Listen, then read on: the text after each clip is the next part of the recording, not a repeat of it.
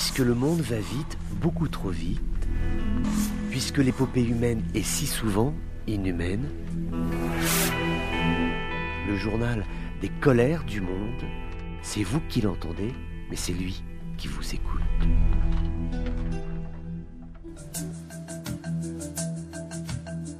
Bonjour à tous, bienvenue dans ces colères du monde. Nous allons revenir plus en longueur sur les événements en Israël avec une forte dégradation de la situation sécuritaire. L'aviation israélienne a mené des frappes sur Gaza.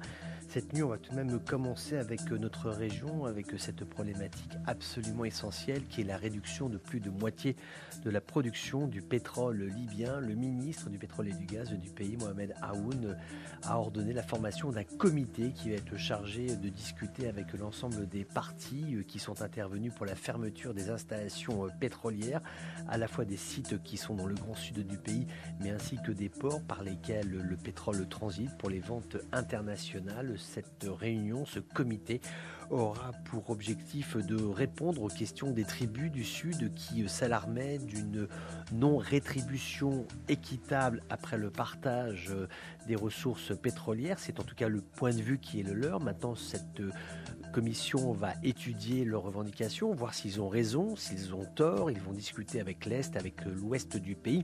L'objectif est d'aboutir à lever les zones d'obscurité, rétablir le dialogue et faire en sorte que tous les blocages qu'il y a sur les sites de production pétrolifère puissent être relevés le plus rapidement possible afin que la production puisse recommencer, parce qu'il y a un manque à gagner évident pour l'État libyen, puisque c'est de l'argent frais qui rentre dans ses caisses, donc cela impacte forcément les comptes du pays, cela impacte également les marchés mondiaux, parce que le fait qu'il y ait une baisse ainsi soudaine de la production pétrolière ici libyenne, cela amène une versatilité des cours à la hausse, ce qui n'est jamais bon, autant donné que nous sommes déjà sur une tendance très haussière des cours du pétrole. Ce comité de concertation sur le pétrole libyen devrait se réunir dans les prochaines heures.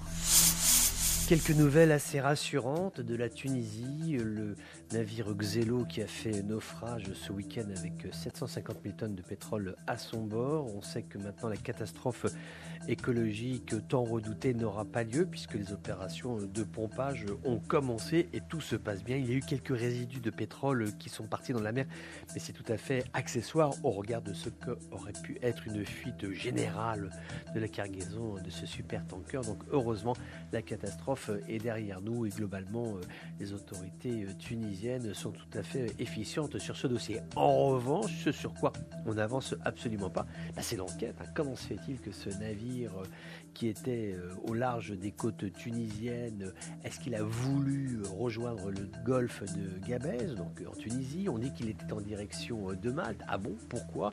Quel était le destinataire de la cargaison? Et puis il y a des questions qui se posent, on se demande mais d'où venait-il? Alors on sait qu'il est passé par le port de Damiette en Égypte, maintenant ce n'était pas sa première escale. Où était-il avant? Pour l'instant, l'interrogatoire de l'équipage n'a pas permis de comprendre exactement quel avait été le trajet total et complet de cette cargaison de pétrole et surtout qui en est le propriétaire, qui en est l'ordonnateur. Des sources égyptiennes évoquent l'hypothèse d'un cargo de contrebande de pétrole qui naviguerait illégalement. C'est une hypothèse de travail. Pour l'instant, les autorités tunisiennes n'ont pas infirmé ou confirmé. Il reste encore beaucoup d'éléments à étudier, beaucoup d'interrogatoires à mener pour essayer de percer le secret de ce supertanker, le Xelo. C'est un dossier compliqué et ancien en Mauritanie. C'est celui auquel va s'attacher le ministère de l'Habitat, de l'Urbanisme et de l'Aménagement du Territoire. Comment réguler une bonne fois pour toutes la question des samsaras? Ce sont ces commissionnaires, ces gens qui opèrent dans le secteur foncier et qui proposent tel lieu d'habitation, qui proposent une location, qui proposent une vente et qui touchent donc des commissions. Il faut réussir à organiser ce marché parce que les commissions qui sont réclamées sont tout à fait aléatoires, certaines très très légères, on ne sait pas pourquoi, d'autres qui sont extraordinairement lourdes. Il y a beaucoup de gens qui se plaignent d'un marché immobilier qui parfois, semble-t-il, cela demande à vérification, mais qui parfois semble être totalement phagocyté par ces commissionnaires, par ces samsaras. Est-ce qu'aujourd'hui le marché de l'immobilier pourrait s'en libérer? Est-ce que ceux-ci devraient être institués comme étant les courtiers normaux du secteur de l'immobilier, par exemple à Nouakchott, comme ça peut être le cas dans d'autres pays? En tout cas, il y a des orientations politiques à prendre et c'est ce à quoi va s'atteler le ministère mauritanien de l'Habitat pour essayer de faire en sorte que tout le monde soit content. D'abord les gens qui y vivent aussi, en tant que commissionnaires, et puis aussi les propriétaires ainsi que ceux qui accèdent à la propriété en Mauritanie. À chacun ses colères. À chacun ses colères. Colère, colère, colère, colère, colère. À chacun ses colères. Notre escale du jour, c'est la Palestine. Les groupes armés palestiniens ont lancé une salve de roquettes depuis la bande de Gaza. C'est ce qui a amené une nouvelle série de frappes israéliennes donc, sur ce territoire. Donc c'était au départ une roquette, la seconde de la semaine, tirée depuis Gaza, qui s'est abattue sur la localité israélienne de Sderot, donc au sud du pays, qui n'a pas fait de blessés.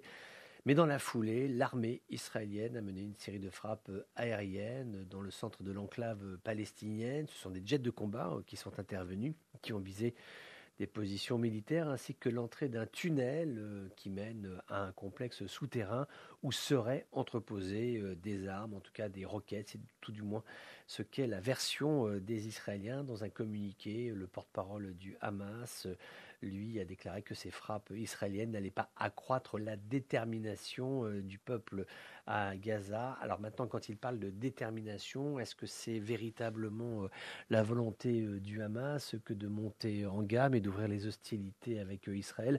Rien n'est moins sûr, puisque au regard de ces dernières semaines, beaucoup d'informations ayant filtré du côté palestinien ont laissé entendre que le Hamas ne veut pas renouer avec la conflictualité. Il y a des travaux de reconstruction à Gaza qui sont toujours en cours. Il est évident que si ouverture des hostilités il y a, le résultat est connu d'avance. Ce sont les Israéliens qui auront la main et tout se terminera par une négociation comme d'habitude pour un cessez-le-feu. Donc on fera du surplace et entre-temps, il y aura eu des morts, des destructions et le processus de négociation sera enterré un peu plus profondément. Donc voilà, c'est peut-être le Hamas qui aujourd'hui est pris dans une sorte de tourmente parce qu'il y a beaucoup de groupes palestiniens qui, eux, veulent en découdre avec Israël, estimant que le seul moyen de faire bouger la situation, c'est d'en venir au rapport de force. Mais pour l'instant, le Hamas est plutôt en recul sur cette posture. Maintenant, la situation est très versatile sur le terrain. Ça peut changer extrêmement rapidement.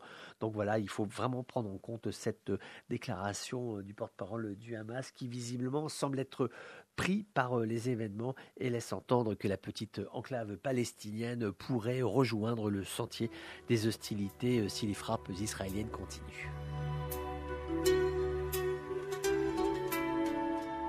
Voilà, c'était les colères du monde d'un jour comme les autres, mais qui n'étaient pas tout à fait comme les autres. On se retrouve bientôt pour d'autres colères du monde.